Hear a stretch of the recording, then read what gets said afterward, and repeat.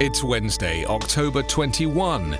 From the Volley Network, this is your daily coronavirus update. I'm Anthony Davis. Regions in Spain and Italy have returned to lockdown, and Ireland will do so from Wednesday as countries across Europe continue to report new COVID infection highs and governments struggle to contain the second wave of the pandemic. In the US, the CDC has been tracking how many deaths have been reported and comparing them with counts seen in other years. Usually between the beginning of February and the end of September, about 1.9 million deaths are reported. This year, it's closer to 2.2 million, a 14.5% increase. The CDC says around 200,000 of the deaths are already attributed to coronavirus, but that it's likely COVID-19 was a factor in many other deaths too. The largest segments of the excess deaths, about 95,000, were in elderly people aged 75 to 84.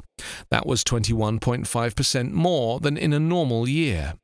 But the biggest relative increase, 26.5%, was in people aged 25 to 44. Deaths were up for different racial and ethnic groups, but the largest increase was among Hispanic Americans.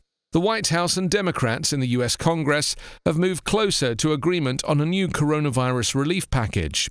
With just 2 weeks to go until the U.S. presidential election, Donald Trump signaled a willingness to go along with more than $2.2 trillion in new COVID-19 relief, which Democrats had been pushing for months, despite opposition from the Republican Party.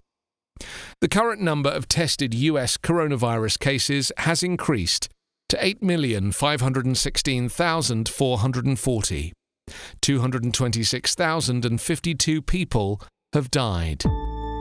Coronavirus Update is part of the Volley Network. Find us online at coronapodcast.org.